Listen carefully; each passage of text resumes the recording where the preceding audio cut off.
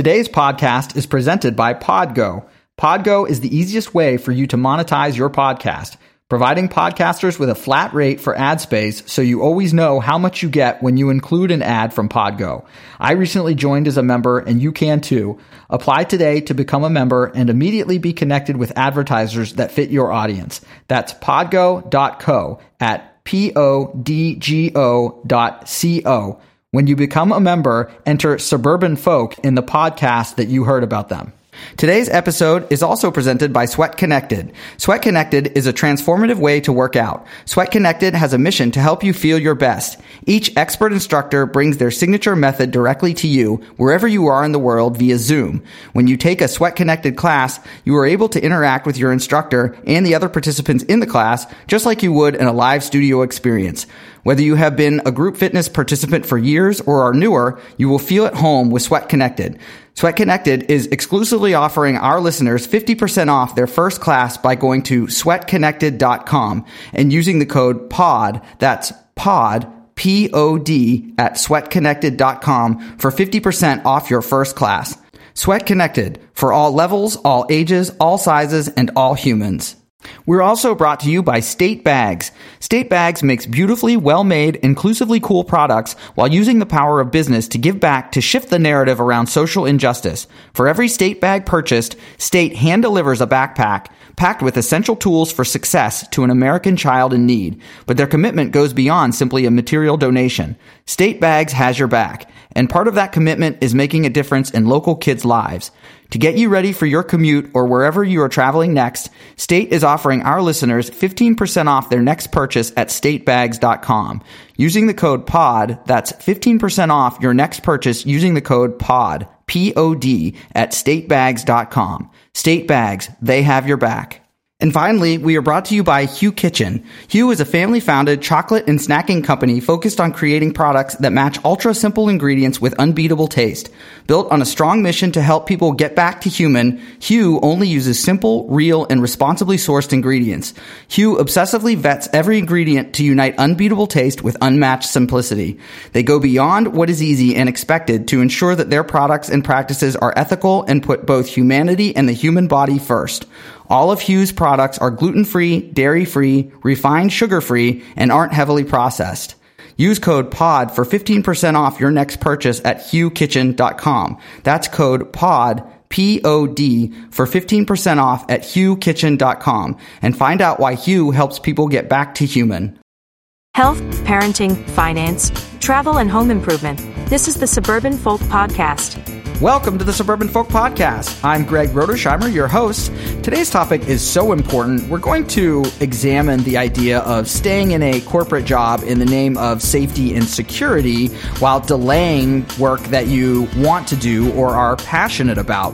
We're also going to take a look at the American healthcare system as compared to other healthcare systems and see if we have certain biases or misunderstandings about how it works in other countries. My guest is Miles Wakeham, and he runs the BeUnconstrained.com website as well as the Unconstrained podcast. Thanks, Miles, for joining me today as we were trading some messages back and forth about your experiences. I have a feeling we're going to have a decent amount in common, but can you start us off by giving some of your background and how you've come up with your philosophies as far as finances and as far as being in control of your own destiny? Okay, well, sure. Well, firstly, thank you for having me on the program. I appreciate it. As people will hear from my accent, I am from Australia originally. I grew up in Australia in the 70s and 80s of our past century. I feel old now. I'm in my mid-50s now, so I kind of have had an interesting, set of stories or chapters in a long story to tell. I grew up at a time in Australia when there were very, very high interest rates, and so nobody had anything that they couldn't have paid cash for. Back in the 70s and the 80s, when I kind of had my formative years when I was a teenager, interest rates were in the sort of 18 to 20% category. So at that time, if you didn't own your home, you really wanted to, because nobody wanted to be paying interest. And back in those days, and I think it's actually true today, people never had mortgages. They had fixed interest rates. Everything was variable. So if the central banks jumped to the rates, everyone started paying through the nose, and it wasn't pleasant. And so you didn't have anything you couldn't afford to have. People lived in smaller homes and had one car, not two, and all that sort of stuff. And I kind of grew up in the thick of that. So my underpinnings of my thoughts about responsibility in life and all those things came from that sort of genesis. So I was an unusual kid. I was one of those kids that had a paper round when I was like 10 years old, but unlike every other kid that had some sort of little, part-time job like that, I turned mine into an empire of business and ended up having many paper rounds that spanned the whole area and became the king of throwing newspapers in my neighborhood. And then I guess by the time I went to high school and I was going through that experience, I got kind of halfway through it and started realizing that everything that I was being taught, and albeit, I was a wet behind the ears kid, but everything I was being taught, I couldn't apply to the real world that I was experiencing out there. And so I stumbled into technology in the mid to late 1970s because of some friends who had put me onto things like CB radios, and I was a bit nerdy. So I kind of learned about electronics, and that turned into buying one of the very first personal computers that ever was invented. And for some reason, I connected with it, and it became my passion, and I became one of those nerdy programmer kids in their bedroom. And by the time, I guess I was in the last year of high school, I went to my parents and I said, I'm sitting on a gold mine here. And they said, well, what do you mean, kid? And I said, well, I've learnt this thing called the computer, and I seem to be the only guy in town who knows how to program them. And I think I should be out there creating a business that does this, and I don't need to finish high school.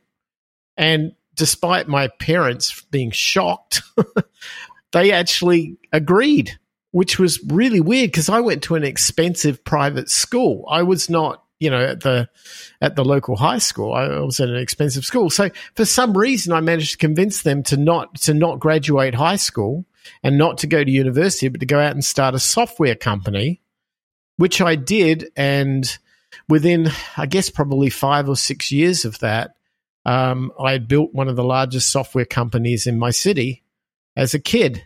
And I was writing software for military subcontracting defense groups and the Attorney General's Department in our city and forensic science labs and big Fortune 50 type corporations. This wet behind the ears kid was responsible for writing software for all of these things. And that ended up turning into building a business because I was always very business driven. And by about the age of 24, I sold my first company. I didn't make a huge amount of money, but I really had so much in the way of experience from that. Just as the rest of my friends that I grew up with were kind of graduating college, I had already built and sold a business, and I was on to the next thing. And that's kind of where I started. So from that, I, at the age of 25, was in Hawaii after we'd sold the business. I took some time off. I went to Hawaii as a tourist and just, bummed around there for a while. And I met this girl and we fell in love as 25-year-old kids do. And next thing you know, I'm in Los Angeles and I got married. And as it happened, it was one of those things where I couldn't leave because they were processing all these immigration documents from the marriage, and you weren't able to leave. So I was kind of stuck there with no money, a suitcase of clothes, and no right to work or anything. So I had to start. Well, eventually I got a right to work. I got a right to go out looking for work. And I started from absolutely nothing and hustled my way through most of that. And long and the short of it is 6 years later, I was a millionaire. So I did that. So that was kind of a bit of luck and a lot of hard work, starting from nothing in a foreign country, which I really didn't understand the culture as much as it was anything like Australia. Let me ask just a couple of quick questions. So Los Angeles, because that's where your wife's from, or how did you guys pick Los Angeles? She lived in LA and she was in Hawaii on vacation. I was in Hawaii on vacation. We just met and kept in contact. And then I ended up coming back to see her, which for me was to land in LAX. So that's where she was. And that's where we ended up spending 6 years living. The work that you started doing was also in software at that time? Yeah, it was. But it was really funny because when you come to the country as an immigrant and you've got no work experience in the US, you don't get squat. I mean, you can go, I must have interviewed at like 18 different companies for jobs. And I said, my last gig, I just wrote a billing system for a $5 billion submarine contract in Australia that was issuing $50 million a month in invoices to the Navy. And people look at me and go, oh, you're lying, kid. And I'm like, no, seriously, that's what I just did. And they wouldn't believe a word of it. It wasn't until I got some crappy job in the States and I was able to prove what I could do that all of a sudden everything started to fall my way. So that was tricky. That was quite tricky. And I had to take a lot of risks back then. So the most noteworthy risk, which was really unusual, was that after I'd done a little bit of work and people started to get to know what I was doing, I had a headhunter call me up because I'd obviously used them to try and find work unsuccessfully. And they said, well, there's this startup in Southern California out in Thousand Oaks that are looking for people. And would you be interested in going over there and interviewing? It's a 6-month work contract. And I'm like, yeah, all right. I'll have a look at it. So I turn up to this place and literally the interview was in one of those mobile trailers in a parking lot, right? Like one of these portable office trailer things. I go in, I sit down and we're talking and I have no idea what they do and they didn't know much about me. But after a while we got to know each other and there were like 2 or 3 other people in the group that I was going to work in that were in technology. And in the end they said, sure, look, we'll hire you to be our software development manager. And I said, sure, startup, what can go wrong here, right? Well, little did I know that I was the one of the very early, not employees because I was a contractor back then, but one of the very, very early team members of Amgen, the world's largest biotechnology corporation. I had walked in about 7 months before they had approval by the FDA for their first ever product. And this little company, which was in this little trailer in the parking lot that were actually building buildings because they got some money from some investors, ended up producing a product that 12 months later had sold $3.8 billion on the market. And I was one of the early guys. So, of course, what happened is after the 6 months of the contract was up, they said to me, we want to offer you a job. And I'm like, I don't like jobs. I don't want a job. Right? Jobs suck. Yep. I don't want a job. But they said, listen, we'll make it really cool. We'll pay for 20% of a down payment of a house. And I'm going, okay, so you got my interest now, right? Because here I am, just married, young family, want to buy a home. No one can afford to buy a house in Southern California at that age.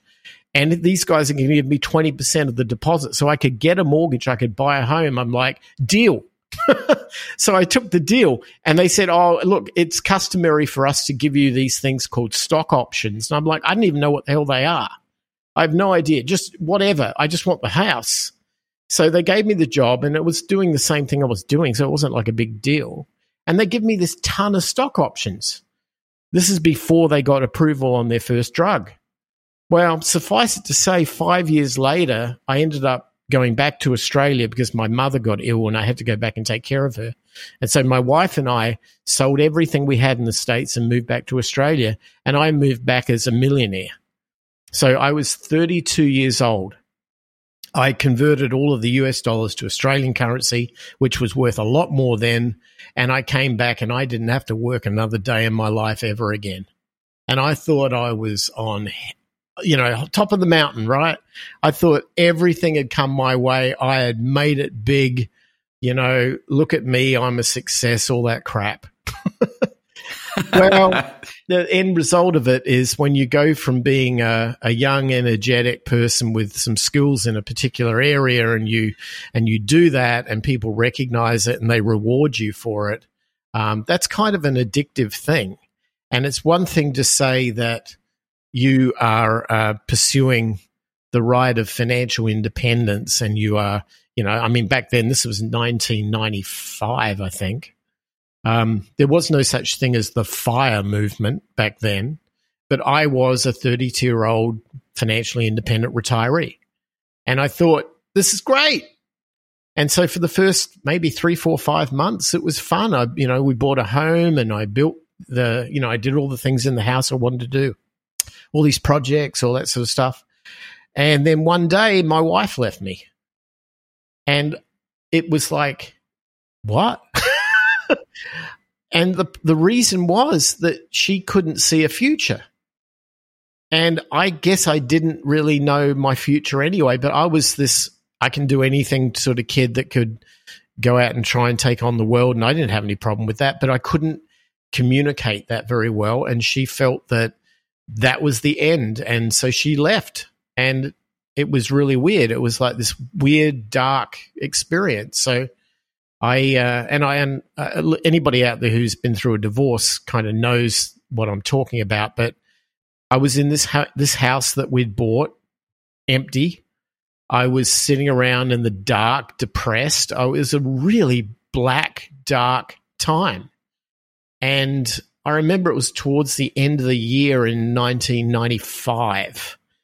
And, my friends that I grew up with were still there. So they had sort of, I wouldn't say they'd rallied around me so much, but they were there for some support and everything. So I went through that whole motion, and my mum was, I had to move her into a assisted living facility. She had dementia, and so she was not doing very well herself, but I couldn't look after her, and I certainly couldn't do it on my own. And so, well, in the end, I had a pretty depressing time. And I remember that a friend of mine who I grew up with came over and said to me, listen, after Christmas Day, between Christmas and like the first week of New Year's, we're all going to go to a state in Australia called Queensland, which is up on the northeastern coast.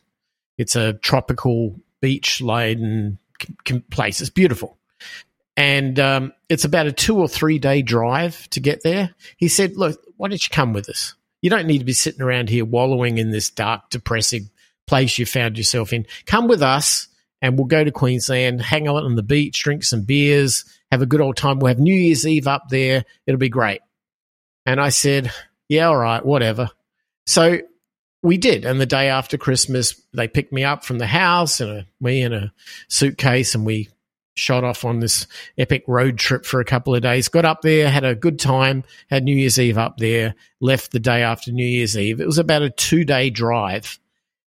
And so we're driving back, and the first day went fine, and we got through to the end of it. And by the second day, we started off in the morning, and I took the first shift driving, and I drove through until about noon. And then my buddy, it was in the car, it was me, him, and his girlfriend, the three of us in this car. So we had lunch. I gave him the keys. I said, right, your turn. I'm sitting in the back seat. I'm going to read a book. So off he goes. We drive for about 20 minutes. We're in the outback in Australia, right? There's nothing out there. It's just road, right. Nothing. And I'm just reading my book. And all of a sudden, I hear the sound of water. I'm like, what the heck? Australia's an arid country. There ain't no water here. I look up, and I swear we were in a lake. That's what I thought it was.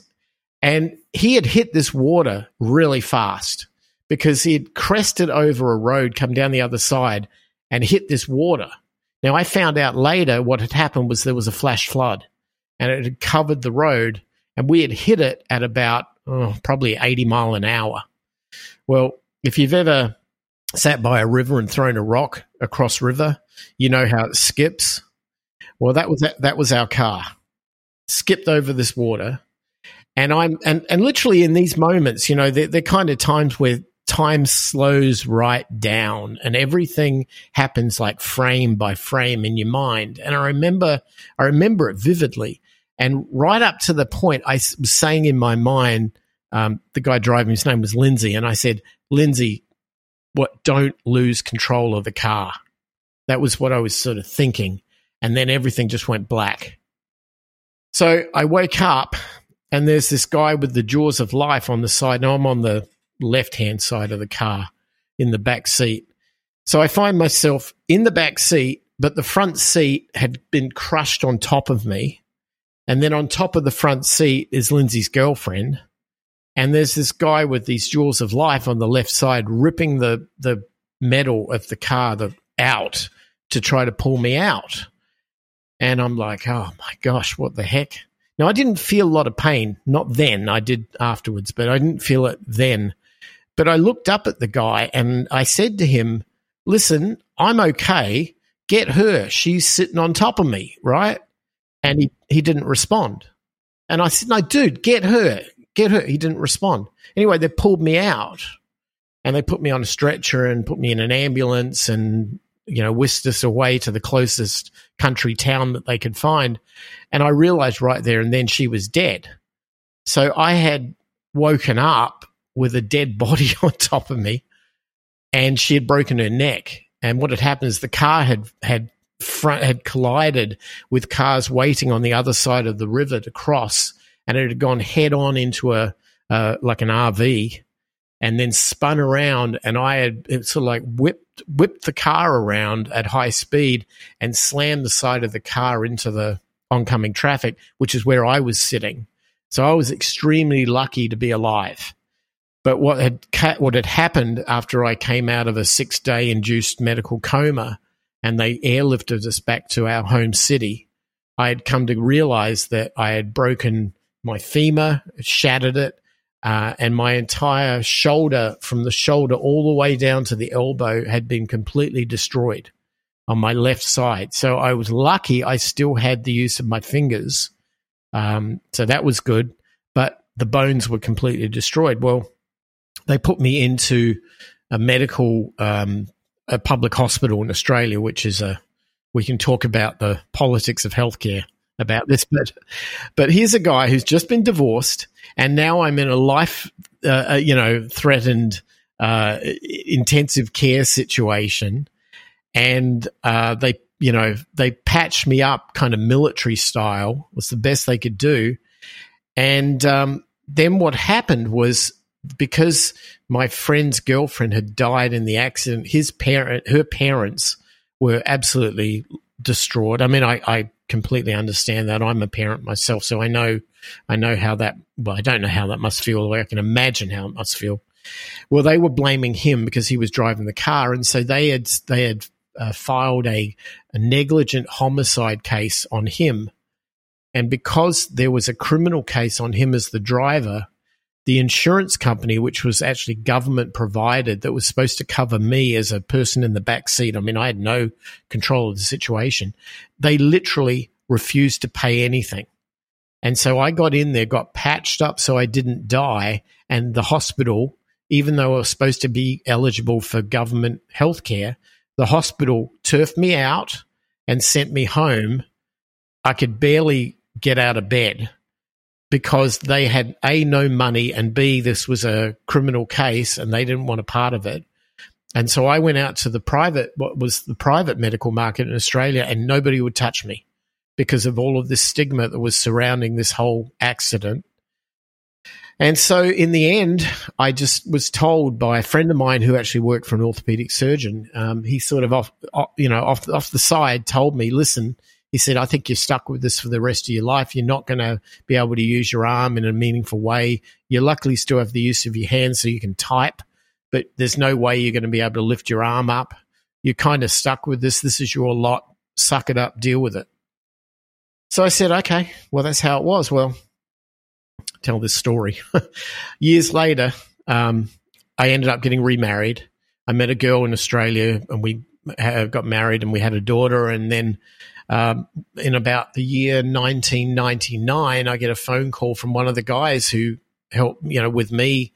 We were kind of the original Amgen guys.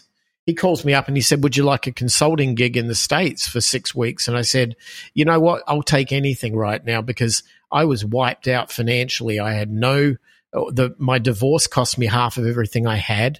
We had bought a home prior to that my ex-wife wanted half of, and I ended up mortgaging half of the home to pay her out. So I now was carrying a mortgage around.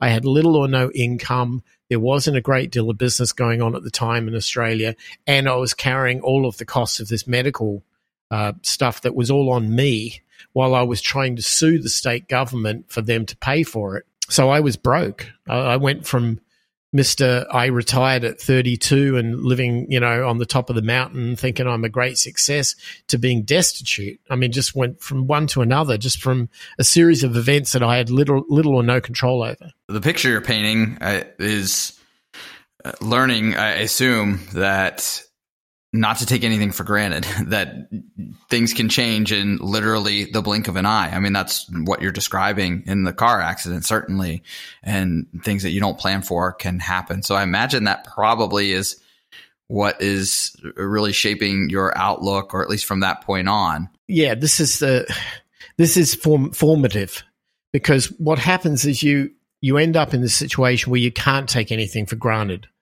And what ended up happening was, when I did come over to LA to do this consulting gig, I discovered that the .com boom was on, and people like me were valued much, much higher than I ever expected. So I ended up working, and I said to my wife back in Australia on the phone, I said, listen, you need to come over here now, and we need to start, maybe spend 12 months in the States while this gold rush is going on, so we can make some money, and then, we'll be good. So she said, okay. So she gets our daughter, who was like 18 months at the time, and off on a plane, and she comes over and meet her at the airport. We set ourselves up in sort of one of these Oakwood apartments there. And then eventually I'm working, and then we found a place to rent for a year, and everything was fine, except that now I'm an immigrant coming in. I don't have any credit history. So everything we bought, we had to pay cash for. My credit history was like 6 years old, so it didn't apply. I couldn't go and get a credit card or get furniture, so it was all cash. So every dollar I made, I went and bought a couch, or I went and bought some dining room table, or I remember we had to buy a car, and I had to pay $35,000 cash to buy a freaking car because nobody would give me a loan. I guess the silver lining is that's a good habit to get into, whether it's required or not, right? It sure is. I was driving around in this beat up $300 junker, turning up to Amgen, the company that I was one of the original founders of. No, I shouldn't say that as a founder. I was an original team member of, and being paid a ton of money because they brought me back as a consultant again. In this latter season, I was turning up in this junker of a car, and everyone's looking at me going, we're paying you all this money. Can't you get a decent car? And I'm like, well, it runs. Does it matter? It gets me here. That's all you need, right? But I started realizing the social stigma that was behind, living in a big house and having a nice car and all this baggage that comes with the American experience. And so I fell into it, right? I went and bought a big house because I was paying a ton of money in taxes because I had no expenses to claim that I could. And I bought a nice car, and I got, and I thought this was great. I'm living the American dream now. And so, got it all going and everything's fine. And then one day, about 12, 18 months later, I get called into the office of the division head of the group that we were working with, and me and a bunch of the other contractors all went in, and he sits down and he says, listen, boys, I'm sorry to tell you this, but the CFO has decided that there won't be any more contracts here. We're sending all the work to Bangalore. I'm like, are you serious? Dude, I just bought a $750,000 home, and I've got all this, and what are you doing to me here? Come on, seriously, where's the loyalty? Well, there ain't no loyalty in business. And you know what? I'm on the street again. And I said to my wife, okay, well, we've been through worse, right? We can get through this. So we did. We sold the house very quickly. We actually didn't lose any money on it, surprisingly. I went and got a U-Haul. We took all of the furniture and everything that we'd gained over the last year or so, And we drove east and we settled in Scottsdale, Arizona. And for the price of the money that I had from the house that we sold in Australia that I used as a down payment in California, we were able to use that and buy a home in Scottsdale at the time. And what was left of the mortgage on that home was less than my property tax payments in California. So I ended up in Arizona again with nothing other than just my skills. And at that point, from about then another 6 years, and I was a multimillionaire. So then what happens? 2008. With all the money that we've made, I was buying rental properties.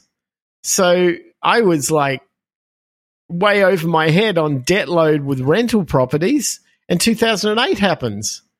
But again, funny story again, I've been through worse than this. Yeah. I mean, I've been through divorce. I've almost been killed. I've almost been destroyed by this corporation that I thought was on my side. And now I find myself in 2008, cakewalk. This is easy, man. Right. So I hustled like crazy, and I took what money we'd saved and I made sure that we were always okay with an upside down property, and we got that cleared out. And 6 to 12 months later, everybody I knew hadn't done that, and they were all being foreclosed and bankrupted. And back in those days, they had these like robo auction sales of properties that people had defaulted on. And I still had a ton of money left. So I went down to the county courthouse and I sat in the chair with everybody else, and I saw the properties and I researched them beforehand. As they came up, I bought that one, and I bought that one, and I bought that one. And I paid, I don't know, 20 cents on the dollar for these properties. And I bought 20-something of them. And I brought them back, and my wife and I decided that our new adventure was going to be to refurb these properties. So I got to know a lot of Mexican laborers and became great friends with them. I mean, after all, we're all immigrants, and we flipped all these properties into rentals, and I've never worked a day in my life ever since. I live on the rents. In the middle of that, I learned how distasteful banks are. I was on this sort of anti-banking regime, and a guy that I knew from Australia, not directly. Well, actually, I'd met him a couple of times, but I only knew him kind of indirectly. Back in the days when I got into computers in the 80s, there used to be these computer clubs, and it was like all the nerds got together and swapped their techniques and stuff. And we had one in Adelaide where I was from. There was another one in Melbourne, and we kept in contact with these guys, and periodically we'd go and see them. They'd come and see us. And I met this guy by the name of Julian Assange. And next thing you know, I find out what he's been up to ever since then. Yeah, right. I know that name. You know that name, right. And so one of the things that I hadn't been communicating with him directly, but I've been sort of watching from afar because I knew the guy.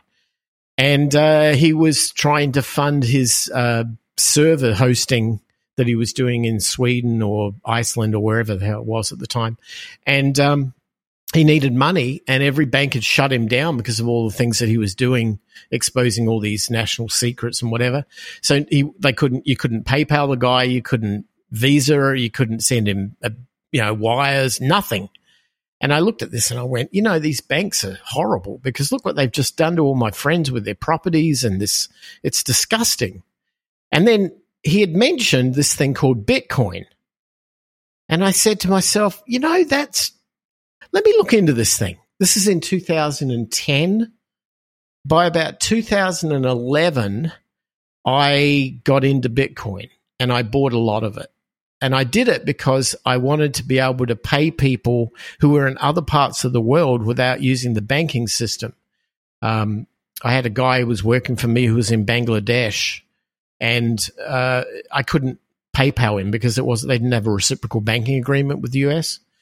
So we used Bitcoin. And in order for me to have it, because back in those days we didn't have a Coinbase or anything like that, there were exchanges, but I used this one in Japan called Mt. Gox, MT Gox.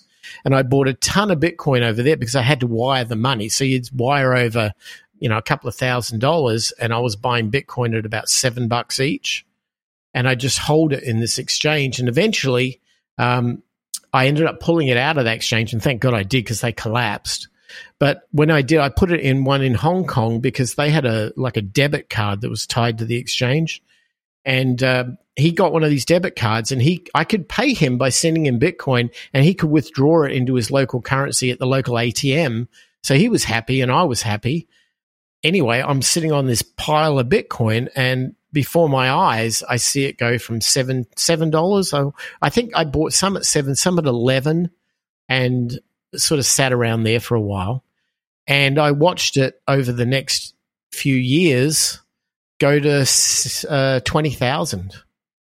And when it went over, I think like over 15, I said to my wife, this is nuts. We're sitting on this fortune of money. I don't think this can ever last much more than this. I'm going to sell it. So in late 2017, early 2018, we sold it all, paid a massive tax bill, and sat back and said, oh, okay, I guess that chapter's over, and then watched it crash down to 3,000 and went, phew, picked a good one on this case.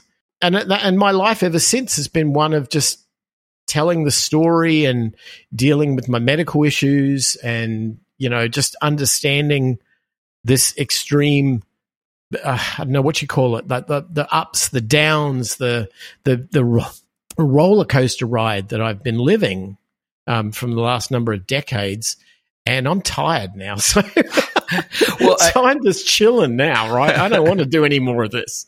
Well, hitting the Bitcoin part real quick, what I like about your story is you found out about it from a utility standpoint. You needed an option because of the issues you were having with the banks, and then afterwards, of course, you're keeping up on places where your money's at, and lo and behold, of course, it goes way, way up. Whereas I feel like most people, when you hear people talk about Bitcoin, it's like they're just bragging to brag about, no different than finding a stock that goes up. Like I bought Amazon when it was way, way down. So it's cool that you had a purpose for it before it became more of a investment avenue than something that's a tool, in this case, to be paying somebody. And even what you're talking about for your real estate ventures, a little bit the same way. You had the issue or potential issue of 2008 and what to be able to do with it, and just needed the utility of buying properties and so on and surviving. So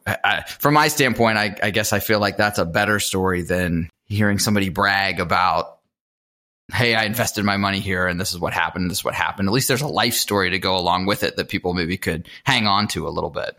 You bring up a very good point. I mean, I was a year or so ago, I started trying to chronicle and document and codify what I'd learnt. The main reason was my daughter was graduating college. She went to University of Arizona, did a business major. And she was, in the last year or last couple of years of her college degree, she would come to me and look, no one wants to listen to dad, right? What does dad know? Right. I'm going to go and find it out on my own. I get that. I was the same kid, right? But when she came to me and was asking for advice, like, what do I do? I said, I honestly thought, I don't really know, because I was raised in a different culture in a different time with a different set of values. And they were not this social mantra like, you go to school, you graduate, you get a good job, you work hard, and you retire at 65. My story was completely atypical of that. And to make matters worse, my own father's story was kind of one of those interesting recycling of that, because he was one of those people who subscribed to that, go to school, graduate, get a good job. He worked for 40 years for the same corporation, who ended up at 65. They gave him a gold watch and his, pension or whatever it was back then. And off he went into the sunset. Well, he died at 67. And when I went back, because I was the guy who had to bury him. And when I went back to look at his story and to look at what I discovered and to try to understand and learn from it, I started realizing he was working for a company that made roofing products that contained asbestos. And what ended up happening was the corporation never told anybody about the carcinogenic danger of what he had. And he ended up getting lung cancer. But that wasn't what killed him. What killed him was a heart attack that was brought on by the fact he was always coughing and, putting stress on himself from that. But I could never pin down why he would subscribe to giving up his life to these counterparties, to these, these corporations that never did right by him. And I know from my own experience how that works, and I know from his life experience how it worked. And I looked a bit deeper into it, and I discovered that this is not an uncommon situation. There was a study made by Boeing, the big aircraft manufacturer, many years ago. And the study showed when they were analyzing how much money they had to fund their pension programs for their retirees, they discovered that people who retired at the age of 55 had an average life expectancy of about 83 years old. And these are US males. They did the exact same study on people who retired at 65. And again, they're trying to work out how much money do we have to fund our pension program with. And they discovered a shocking statistic that people who retired at the age of 65 only lasted an average of 18 months after the date of their retirement. And when I heard that, I'm like, nah, this can't be right, can it? And then I looked at my own father's story and I'm like, you know what? It is right. And the funny thing is, I was telling this very same story to a group, a financial independence group last year in Phoenix. And in the audience, as I'm telling the story, is a lady who was one of the CFOs at Honeywell. Honeywell Corporation's a big defense contractor here in Phoenix. And after I did the speech and, finished up, she came up to me and she introduced herself and said, what she was doing. And she said, we did the exact same study that Boeing did on this, and we came up with the identical numbers. If you subscribe to the social mantra, you go to school, you get, you work hard, you graduate, you get a good job, you retire at 65, you're screwed statistically, right? And what's worse about this was that I was a kid who never even finished high school, and yet I managed to get through this at a very young age, and I managed to get my own independence at a very young age, and I had to get it back, and I did. But eventually I had the time to be able to look upon life from a 1,000-foot view. I wasn't having to be in that job every day and fight traffic and work in the cubicle. I was able to detach from that and look down, and I could see it clearly, and everybody around me could not. And when I was trying to say to them, there's got to be a better way. You've got to be able to live a meaningful and purposeful life without having to sell your soul out to a counterparty to do it, knowing that they have not got your back and that your long-term viability here is questionable at best. And if I can't explain this to you, and my own father's story can't explain this to you, and the Boeing study is getting all this negative publicity in the financial industry because they want you to be paying your money in on your 401k and your IRA because that's how they make money, and nobody's willing to say this, somebody has to. And that became kind of my calling. For the audience, right before we pressed record, I mentioned I had a feeling you and I were going to definitely overlap in our life view. Now, I had a very different path to where I'm at now, but you are absolutely speaking my language as far as the, quote, standard age to retire and the ideal path. Of course, anybody would say long gone are the days where you graduate and you work for the same company. And as you said, the gold watch, so on and so forth. Luckily for me, my dad, if nothing else, recognized that my grandfather, his dad, died of a heart attack very young. And so I think his perspective was he didn't want to be that where he is working till the very end and misses out on all the family stuff and so on. So he had a focus on early retirement. He was able to retire at 52, really with just having some of that time and being able to travel and so on. Now up into that point, he was definitely in sort of a standard job and things like that. So at least I had that as a model, to strive for, at least from the age standpoint. But yes, you're absolutely right as far as the corporations and things like that are concerned. One of the mantras that I go by is I say, be loyal to people, but never to a company. And it's almost like you need to recognize that the employees, you're all in it together. And of course, I think anybody knows when you're working in your corporate job, there are people that you can trust and rely on and are hard workers, smart people, et cetera, et cetera. Hold on to those people, keep them in your network. But you don't need to keep them in your network relative to wherever you ran into them, i.e. the company, because if you haven't been in the situation like you described of contractors being cut or general cuts, so on and so forth, you absolutely know somebody that has, and it can happen at any time for whatever reasons that you don't necessarily see. And yeah, I almost think of like a for what. Actually, a real quick story from this week. I was in a seminar at my work, and it was about what do you define as success? And then it was also talking about burnout, which of course is a big topic right now with COVID going on and obviously all the job losses and so on. And when it got to my turn, and let's just say there were different answers from everybody else, I said, what is success? Success is coaching my child's soccer team and being done, at the accepted time and spending time with family or traveling with them and things like that. And to your point, it's almost surprising when you don't hear other people having those same definitions of success and what they're doing.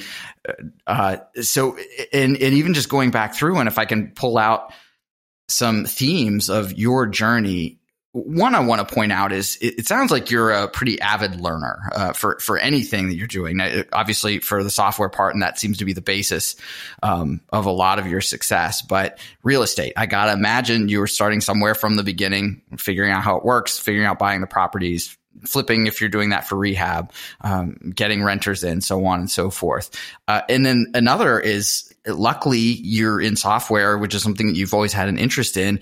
Making the sort of corporate story even worse is if you're doing something you don't want to be doing because you think you're sacrificing passion for stability, and then it still goes wrong, right? Are those some of the elements that you would say have really persevered in your journey?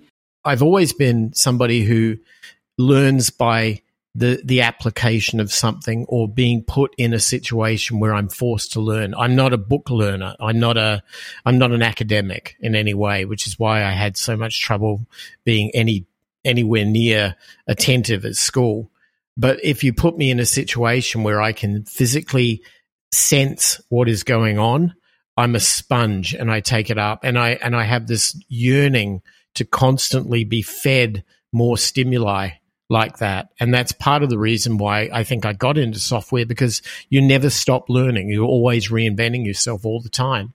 And I think because of that, I've learned business and the art of how it works, from sales and marketing to finance to operations and management and all of the things that go in part about that, because I was lucky enough to be exposed to that very young. What I did not learn, and I still am having a hard time relating to, is macroeconomics, because I understand that if all you're doing is measuring your entire life's worth in a US dollar as a form of a currency, it's not a reliable measurement, because it won't be worth the same amount of money 10 years from now.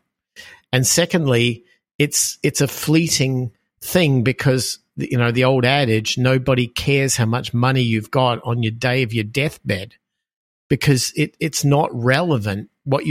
At that time, you look back on your life and you look at the high points and you look at the low points.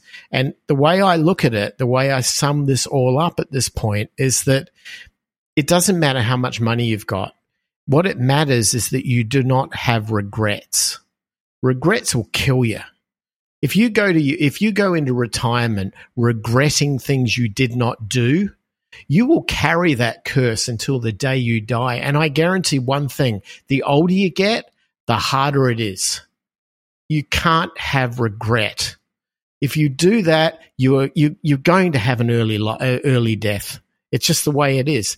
You've got to be able to say, look, when I was 20, I went and climbed Mount Kilimanjaro. Or when I was 30, I hot air ballooned across Buenos Aires. Or when I was 40, I became a monk in a Buddhist monastery. I don't know, whatever your calling is. You've got to find out what that is. You've got to seek out happiness from the earliest of ages, because the quicker you find what that thing is, the shorter, the more time you're going to have to enjoy it. And if you don't seek that out because you sold your future out to a boss you hate and to an hour-long commute in traffic every day and to a cubicle that isn't comfortable, if that's what you did, you sold out to that, well, you're to blame, not the company that offered you this big paycheck or healthcare bonus or whatever. No, it's you, because you went in there not having first defined what was happiness to you. And I've been trying to say that to my daughter. It doesn't matter what you get when you leave college. It doesn't even matter that you go into college. But your education starts the day you can walk outside and start a pursuit of finding out what makes you happy. Because the second that you graduate from that college, you graduate with honors and you're set for the rest of your life. But if you don't pursue that at an early age, you will live in regret and it will curse you. And it's horrible. So if anybody's listening to this and they feel that they don't know what they're doing in life and they haven't found their purpose and their mission and they're just going through the motions day after day because the bank wants their mortgage payment or the car loans or the credit cards or whatever, stop it.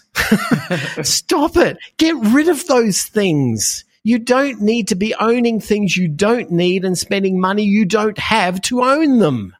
It's that simple. But we've forgotten that. Everyone wants to scale up. Everyone wants to go to the moon. Everyone wants the Lambos. You don't want the Lambos. Do you know how much it costs to maintain one of those things? I mean, seriously, it's not easy to park and they're bloody uncomfortable to drive. It's not worth it. You got to throw that stuff aside and go for the stuff that's meaningful. Go for the relationships that matter and the kids you're raising and the journeys you're on and the hobbies you might have or the garden you want to plant or the friends you want to have a beer with on the weekend. Those are the things that matter. And if you don't put them as priorities in front of the boss you hate and the job you hate, well, it's your fault. It's not the company's fault. It's your fault. You set yourself up for this. And then when you realize you got set up and you look back and you debrief, and you go, oh, geez, I got student loan debt. Why did I go to college? I'm not even working in the field I studied in. Yeah, who made that decision? Well, you did, right? And then if you look at the credit card bills you got because you lost your job and you had to pay the rent or the mortgage or whatever, and you think, well, I didn't have any emergency savings. Well, whose fault is that? It's your fault. I mean, the problem is we defer ownership of our responsibilities, just as we defer the responsibility of generating income to a counterparty who doesn't have your back. It boggles the mind to me that people don't take on that level of responsibility anymore. And I know it sounds like some old boomer talk, but it's not. It's generationally accurate. It doesn't matter whether you were born in the 1800s or the 1900s or the 2000s. It's the same story, the same record over and over again. It's the same thing. Don't spend money you don't have buying things you don't need to impress people you hate. If you just take that on board, you might have a chance. You might have a chance. Then it's up to you what you do with that beautiful God-given life that you've had, and that's what you do with your time. Well, that's on you. But just don't set yourself up for failure to begin with. Maybe even taking a couple other cliches and turning them around a little bit. I say to people sometimes is, look, if you're at a bar and do you think your day job is going to come up and be of interest to somebody that's not in the world that you're in? Or even more so, are you interested in it? And if the answer is no, like that might be, a sign of something that you may need to change. And then, of course, the other adage of nobody's on their deathbed saying, I wish I spent more time in the office, right? That's not going to be the thing that makes you happy. And the other cliche you always hear in the sales world, right, is what's everybody's favorite thing to talk about? Themselves. Well, if you turn that around, that means they're really not paying as much attention to you as you think they are. So you may be thinking you're impressing other people, but they're probably more interested in whatever they're doing to really care that much about what you're doing. So that also illustrates that you should be focused on what gives your life meaning and purpose. So I think you're spot on there, and a lot to be taken again from your story. Dare I say, let's talk some about the healthcare industry. That was one that we have reserved some time to compare. Funny you mentioned the Australian market. The reason I say that is I actually had an episode on the show with a gentleman who is actually in the insurance industry in Australia. And we didn't get into all the nuts and bolts, but I learned way more about it than I ever thought I otherwise would have, as far as how the government plays a role and so on. So I was actually tracking with you a little bit more than maybe the average American was. Talk about what your experiences have been being from location to location, dealing with your medical needs. And of course, there's a lot to unpack in the U.S. healthcare system. Well, as I mentioned, my car accident I had in the 90s left me with a deformed shoulder that was pretty much no good. And then coming to America at the time, there was I was not eligible for any health care, and they classed it as a pre-existing condition, which would be to be expected. So I've not been able to get any medical care to take care of anything to do with my shoulder for decades. I tried to maybe think that I could go back to Australia after all the dust had settled, after we had a lawsuit with the government and I won that. But after all that was done, I thought possibly, maybe I could get it done there. And then I found out that when you leave a country and you're no longer paying tax in that country, you're a non-resident for tax purpose, you lose your right to public health care that country used to give you for free. And I didn't know that. That was something I only learned probably only a couple of years ago. I always had in the back of my mind that I could always go back to Australia and get my shoulder fixed now, right? Well, it doesn't work that way. I learned that up close and personal. My wife, we were back there a few years ago visiting my wife's family, and she got like a bronchitis infection. It was in the winter time, and she got this really bad cough, and we had to go to find a doctor, and no doctor would talk to her because she didn't have any history with any of the physicians. So we ended up on the ER room, in the waiting room at the ER of the local hospital, and we went in and they heard the accent and said, "Oh, you're from Australia. Well, come on in. You're entitled to free healthcare." So we got it, and we left, and everything was fine. And about a year later, I get a bill in the mail for $700. I'm like, what's this? Well, that was that 1 hour consult you had at the hospital, a year before. I'm like, well, hang on a minute. Wasn't this supposed to be free? We're supposed to be part of some public health? No, you don't pay taxes. You've got to pay, and you've got to pay this amount. I'm like, really? So anyway, I paid it, and it sort of told me, there's no healthcare for you going back to Australia, Miles. You're not part of the system. Meanwhile, friends of mine who were still living back there, who were getting medical care, who were part of the system, were constantly complaining. A friend of mine needed a hip replacement, and it was actually his wife that needed it. She had she was only about 40 years old. She needed to get her hip, which was like the bone was like turning into jello. She was in constant, enormous pain. And she went to the hospital to try to get them to take care of this thing. And because it was coded as a hip replacement, they put her in the elective surgery area and said, yeah, there's a 3-year waiting period before you can have that surgery. It won't cost you anything, but you've got to wait 3 years. Like, are you kidding me? She can't do this for 3 years. So in the end, My buddy had to go, I think he went to Malaysia and got it done. And knowing those sorts of stories, I ended up realizing that my own situation may need some sort of intervention. About a year ago, I was a little over a year ago, I woke up and I had a really bad pain in my shoulder. I couldn't work out where it was coming from. And I just thought, I freaked out because I realized that, the surgery they did was nearly 20 years old. It was over 20 years old. And maybe the what they did had like a life expectancy. You hear about people who get like a knee replacement, they've got to get another one 15 years later or whatever. I thought maybe that's what's going on here. And I'm at this point in time, I'm freaking out because it's like I can't get anything done here in the States. I can't go back to Australia and get it done. What am I going to do? Well, I've got a lot of friends who are doctors, and they know me from all the financial stuff I do. So I was talking to them, and they're like, "Yeah, sucks to be you, man." I'm like, what? He says, "You don't want to know what goes on inside our medical system." Well, I said, I sort of know it because I write some software for that business, but are you telling me there's no way I can get this done?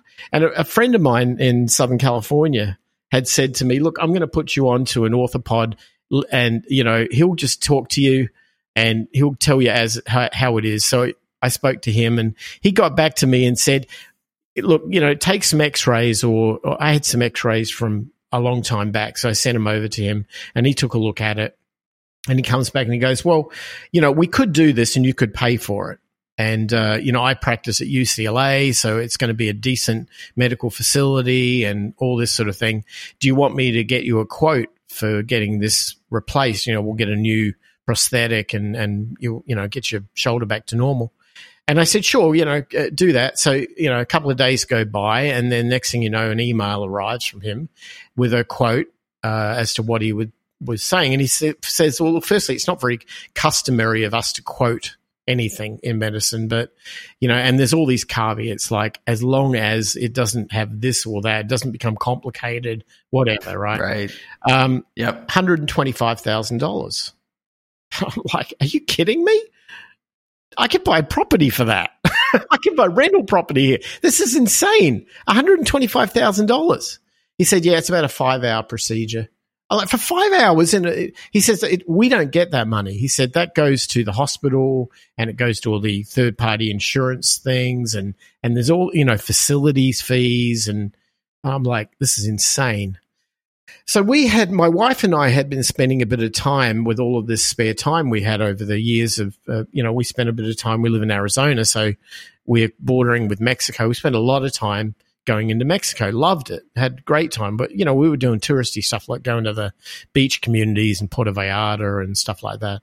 Well, we eventually discovered traveling in Mexico just because we thought this will be fun, and we're both pretty intrepid, so we thought we'd do it. And we ended up finding ourselves in a little town outside of Guadalajara in Mexico called Ajijic. And it's predominantly known because it's an expat retirement community. So in Ajijic, I'm just walking around this beautiful town, old Spanish colonial town, and there's this town square, and sitting in the town square is this old guy, and I realized he wasn't Hispanic. He was just an American expat. And I sat down on the bench next to him. We started chatting, and I said, "Well, how'd you get here?" And he told me his story, and he was telling me about the cost of medicine, how affordable it was. And tell me more, right? So he's telling me the whole story. Anyway, the next thing you know, I'm back in Guadalajara. I found a surgeon who could take a look at me. I went and consulted with him, had x-rays done, the whole bit, and I'm sitting in his office, and he looks at the x-rays, and he's like going, "Oh, geez, look at this mess. I'm going to have to fix this mess." And so I said, "Look, doc, what do you think it's going to cost?" And so he gets his calculator out, and he's bunching these numbers together, and the next thing he shows me this big number. And I mean, like, it was bigger than the US number. And I'm like, "Dude, I can't. What do you want, like $250,000 or something, or whatever the number was? I can't remember." I'm like, "I don't have this sort of money." Well, I could find it, I guess, but it's like, this is crazy. And he goes, "Oh, hang on, I'm showing you in pesos." Yeah, I thought that's what you I hope that's what you were going to say, at least. So, peso was like 20-1 at the time. So he gets his calculator out and he converts it and he goes, $9,000. And I'm like, are you serious? He goes, yeah, $9,000 for that. And he's looking at me like, that's expensive. I'm going, you've got no idea. My deductible is more than that. And you're taking, but this is all the surgical team, this is anesthesiologists, this is the hospital, this is everything. And I said, what if things get complicated or something goes wrong? He goes, no, it's fixed price. I'm like, what? So this guy comes highly recommended from all the guys in AHIC, the retirement people. And I'm thinking, well, their average age up there is like 65. They're all getting hip replacements and, all that sort of thing. They're going to know a good, orthopod, right? They're going to know. So I said, sign me up. So he says, all right, well, listen, since you're here, I'm going to go send you down for MRIs like 3 doors down. And I'm thinking MRIs are like $4,000 here. And I know that they're not always that price, but in my state, they're expensive. And I'm thinking, well, geez, okay. I go down, I get the MRI. I'm in the machine for like 30 minutes. He takes dozens and dozens of images. I come back out. How much? $270. Okay, here you go. Have my credit card. Great. So we get this, and I go back to his office, and he looks at all the images, puts them up on his wall, and he goes, "Oh, I see why you're in pain." And I'm like, "What do you see, Doc? What's going on?" And he goes, "Well, see this thing here," and he points to some sort of mass or whatever it is in there. He says, "Yeah." He said, "That's a tumor." Wow. Oh, great. He said, yeah, this went from I'd like to get this thing done to you're getting this thing done. Well, it was benign, thank God. But at the end, it was like I would never have known. And so I ended up, I got the surgery done. It was the greatest experience I've ever had in a hospital in my life. 5-star private medical. It was so good. And the outcome was perfect. The prosthetic was perfect. Everything was done beautifully. I cannot say anything but amazingly good things about the quality of care. For a 2-hour flight back from my home to Mexico was like, this is a no-brainer. There was nothing, not $1 over what he quoted in price. There were no gotchas or teasers. These guys are medical because they want to be medical. It's because that is their passion. That is their happiness. Their happiness is to serve others, not to try and become rich like that. And this is all I needed. And it took me having to go to a foreign country to find it. But I come back more with it's a wonderful outcome for a great story. But the most important thing that I can bring out of this is hope, because I know you've probably got somebody in your audience out there who's got some medical condition that is elective, but they've been putting it off because they can't afford it, or they haven't got the insurance, or they got laid off from their job and they've got no health care. And there's always some reason why this is becoming, something, or they can't afford time off work or whatever. All I can say is if you don't consider medical tourism as at least a reasonable option, and I get it, it's not for everybody. Some people have this thing in their mind that you go to Mexico and some cartel's going to chop your head off. No. From my experience, and this is just me, over the mountain, there are no dragons. It's not like the media tells you it is. At least it's not for what I do as a traveler.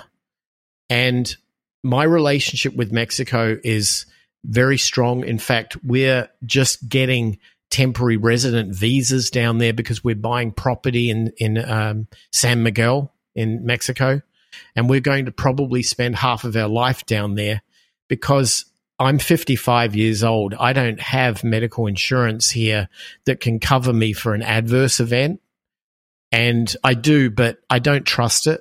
I mean, it's United Healthcare. It's supposed to be good and they're supposed to pay, but the number of times I hear stories when they don't, or there's all these charges and there's a deductible and all this, and I'm like, you know what? If I was 65 and I had Medicare here, I might stay.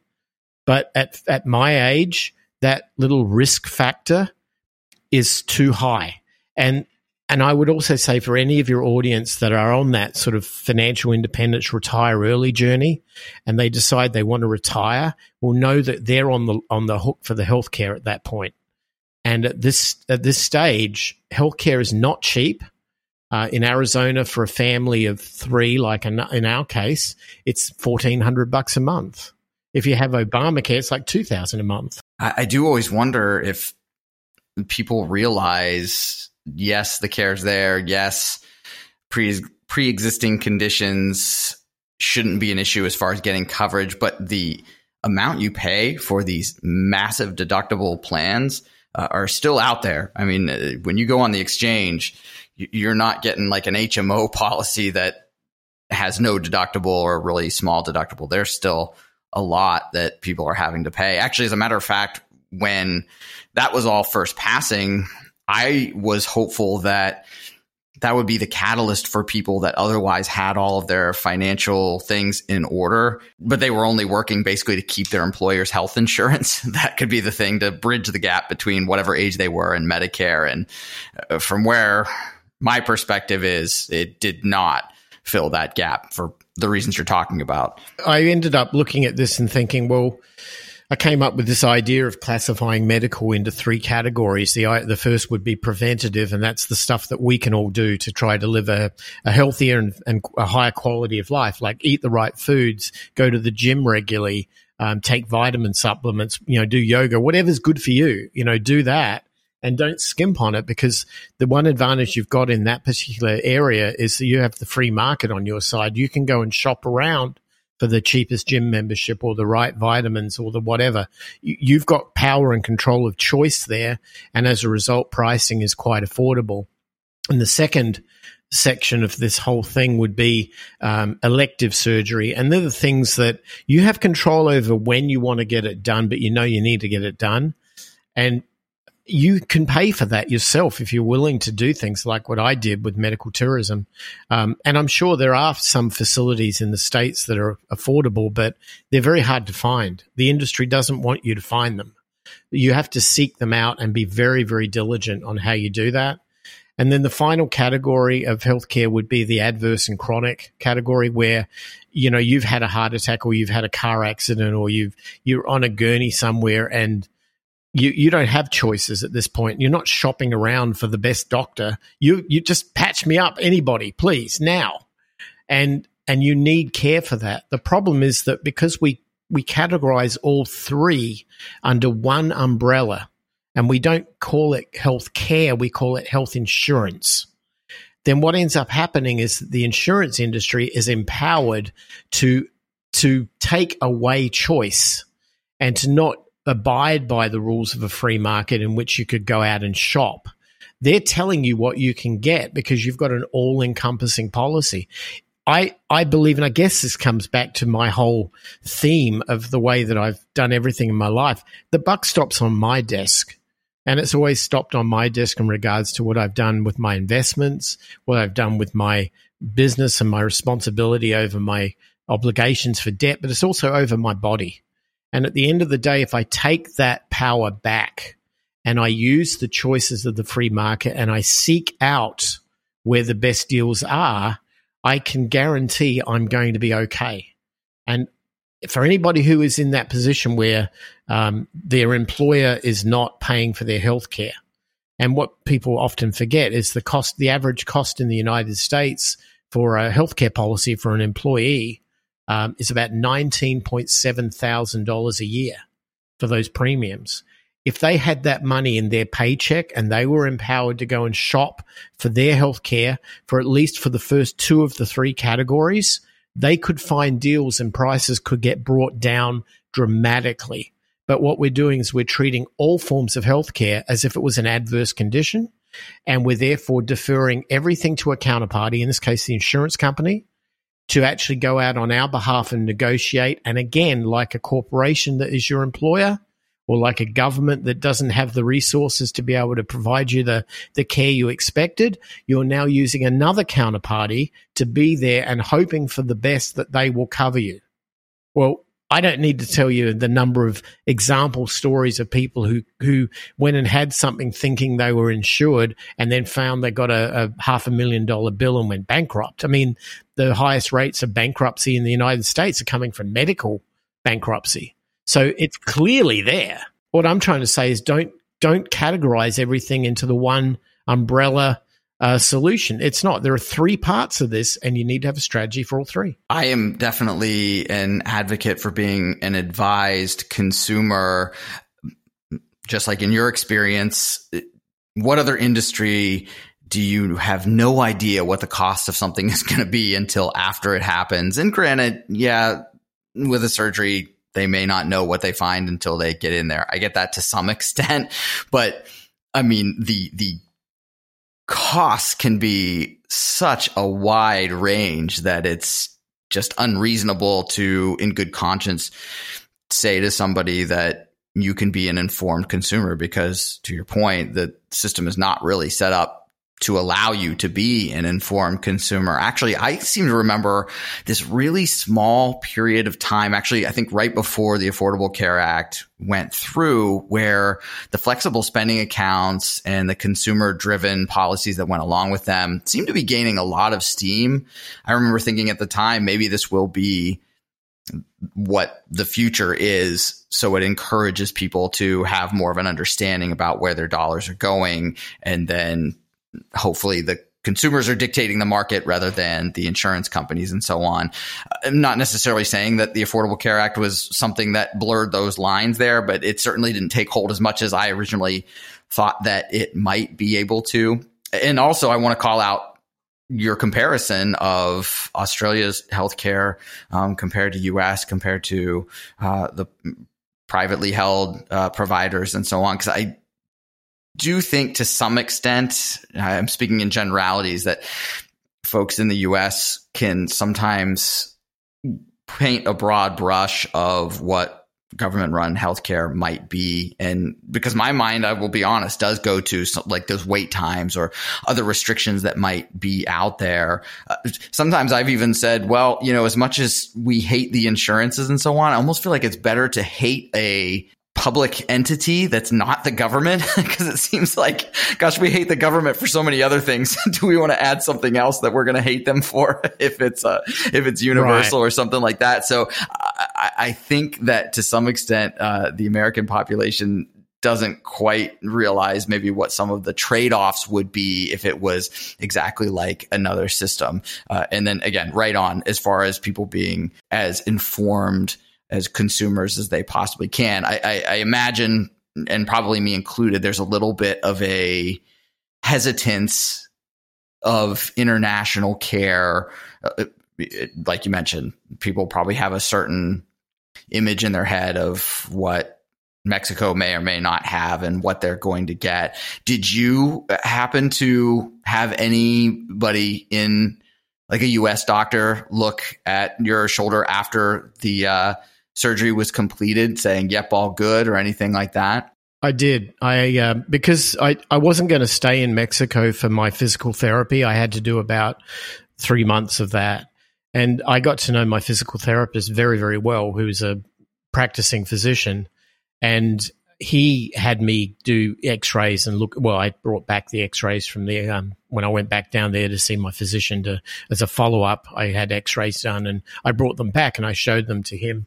And he looked at it, and and this is a guy who spends all of his life looking at people's injuries, because this is all he does. He's a therapist, right? And he looked at it and he's like, wow. He said, I haven't seen this level of quality in years. And I thought, really? He said, yeah, the quality of the prosthetic was built perfectly. And I know it was built down there because when we had had the work done, when I scheduled the hospital visit, the date of the hospital, I had to consent a few days before for them to order the prosthetic that would size correctly for me. And they did all of that ahead of time so that it was ready and brought to the theater the day that I was, going to get this done, obviously. And everything just went perfectly. It was great. One thing I spoke to a lot of the doctors down there. So here's a couple of things which I did not expect that I learned. anybody who goes to university in Mexico in the medical field is taught English. So there's no issue with language barriers here, because every physician and usually every nurse and every person who's probably looking after you can speak English quite well, like very, very well. So there's no issue with communications. That was number one, which I was not expecting to find. Number two, I spoke to my doctor afterwards about the philosophy of care in Mexico. And the one thing they have down there is this concept of what they would call la familia, which is the family.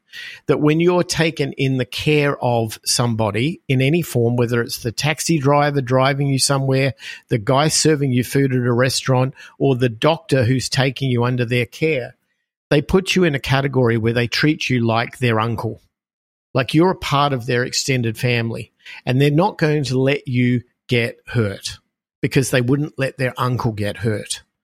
And that was really amazing to understand that as part of Latin culture is to do that. And then the final thing which I learnt down there, which was surprising, was that I was having a chat with my doctor, and he was telling me that one of the things that's interesting about the medical system in Mexico is that it's a hybrid between the US system in terms of technique and skills and so on, which are all brought in, and also the European system.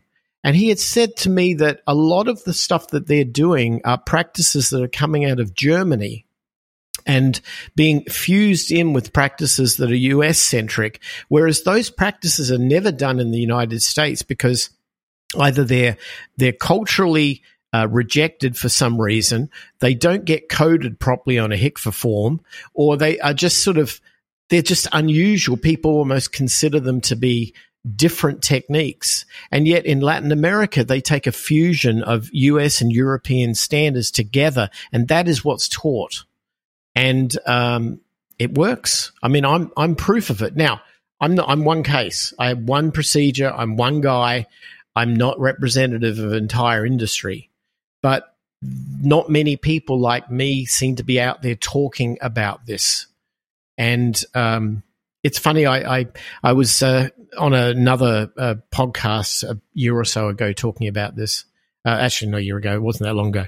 And one of the hosts had told me that after the show had aired, somebody wrote in having heard my story, and they were telling their story. And it was, I mean, it literally brought tears to my eyes, because they were trying to have a baby and they couldn't have a baby.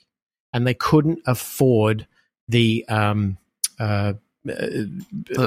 fertility treatments. Thank you. Yes, fertility treatment, because they couldn't have a kid. And I remember when we have one daughter, and we actually wanted to have another child, but my wife is older than most, and we were having a hard time getting pregnant for a second baby, and we ended up spending like $10,000 or $15,000 per month per cycle for her to go to a doctor in California to try to get fertility treatment, and it didn't work. And we could afford maybe 3 months of that, and that was it, and we're out.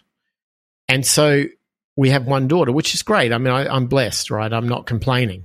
But at the same time, these people had written into the show, and they said that they could not have a child, but somebody told them to go to Czech Republic, to Prague, which, by the way, I've been there many times. It's a beautiful city. But they went to Czech Republic to have the services done, and it cost them something like $4,000 for everything over a 6-month period, and they have now 2 beautiful twins. It's like I listened to this story, and I'm like, well, those kids wouldn't have been born if they were here. They wouldn't have had that family. They wouldn't, be blessed with that, and yet they had to go overseas to get it, and they got it done. I mean, this is, if you can't get something done here, don't stop. Don't give up, because there's always a solution. The question is how bad you want it. Even on a different way of thinking about it, it goes into what you were describing for what I'll say is controlling your own destiny. Of it's you making your decisions. We were talking about career and things to do before, and in healthcare, it probably does feel like you're more constrained, but you don't necessarily have to be. And dare I say also for the standard American, what's the stereotype? We don't really see much outside of our own world, globally speaking. There is quite literally a whole world out there. So that's something else just to keep in mind. I would also add to it that I have tried all through my life to steer clear of the politics of the US, because it's not something that I was raised with, and I don't understand politics as a sporting event, because that's kind of what I see, this like red versus blue, team on team, one man, two go into the ring, one comes out kind of attitude. It's like, that's not really helping. And I think what's happening is that people are somehow associating personal responsibility for everything, that finance and medicine and everything else, with government, either government intervention or government non-intervention. And the reality is they're entirely different animals. You weren't born to be a Democrat or a Republican or a whatever. You weren't born into that. You were born to be you, a human being. And if you're loyal to you first, and look, don't get me wrong, I took, citizenship in this country voluntarily. It wasn't bestowed upon me by birth. I stand in front of a judge and I swore on the Bible that, I'll uphold the Constitution. So I'm a willing participant of the United States. That's why I'm still here. But I don't try to become part of the politic, because I realize that the solutions that are out there for all of us at the individual level, at the human level, are not helped by the state in any way. And I don't care whether you're Republican, Democrat, it doesn't matter. Neither is going to help you live a better life in that way. Neither is going to give you that child you've always wanted. Neither is going to fix your shoulder, right? One way or another, it's on you. And if we just realize that we are the government, we are the citizens of our country, not some guy in a TV show or some person in a podium in a debate. They're not relevant. It's us. And if we can just come together and realize that we're our own best source of support, and we're our own brother's keeper too, and we can look after our neighbors, and we can live in that sort of communal environment where everybody wins because we're all working together and sharing what we know and sharing what we've learned, we've got a chance here. And I particularly notice this in healthcare, because people are thinking that even having a discussion about healthcare is like some sort of liberal agenda or some sort of government thing. It's not. It's about your life, the length of it and the quality of it. And it's your life. It's not their life. You've got to take control of this. I think that's a great sentiment to end with. And I could continue talking about this and many other things with you, I know, for a long time, but I'll stop us there. Miles, do you want to go ahead and give your contact information about your website, if people can find you on social media, maybe any events, anything else you'd like to let our audience know about? I put all of these ramblings into various forms. The first is a website I run called beunconstrained.com. And you can go there and read my articles and all of that. I do a podcast every week called the Unconstrained Podcast, in which I talk about these kinds of topics at length, and I also invite thought leaders in the space to come in and talk about their area of expertise. And you're certainly welcome to follow that. There's also links on our website to a YouTube channel, which I have, that has various interviews I've done with thought leaders and so on. I don't do that much on YouTube. It's mainly the podcast and the website. But yeah, beunconstrained.com. Go there and enjoy yourself. Have a good time. Perfect. And of course, I will put all of your information into the show notes to make it easy for our folks to find you. Miles, I really appreciate you being on the show, and we'll be in touch. Wonderful. Thank you very much. If you enjoyed this episode, please consider giving us a 5-star review on Apple Podcasts. You can also subscribe on Apple, Spotify, or all other major podcasting applications to be notified of our latest episode. You can also join our conversation at suburbanfolk.com or any social media site, including Facebook, Twitter, and Instagram at the handle Suburban Folk. Thanks for listening.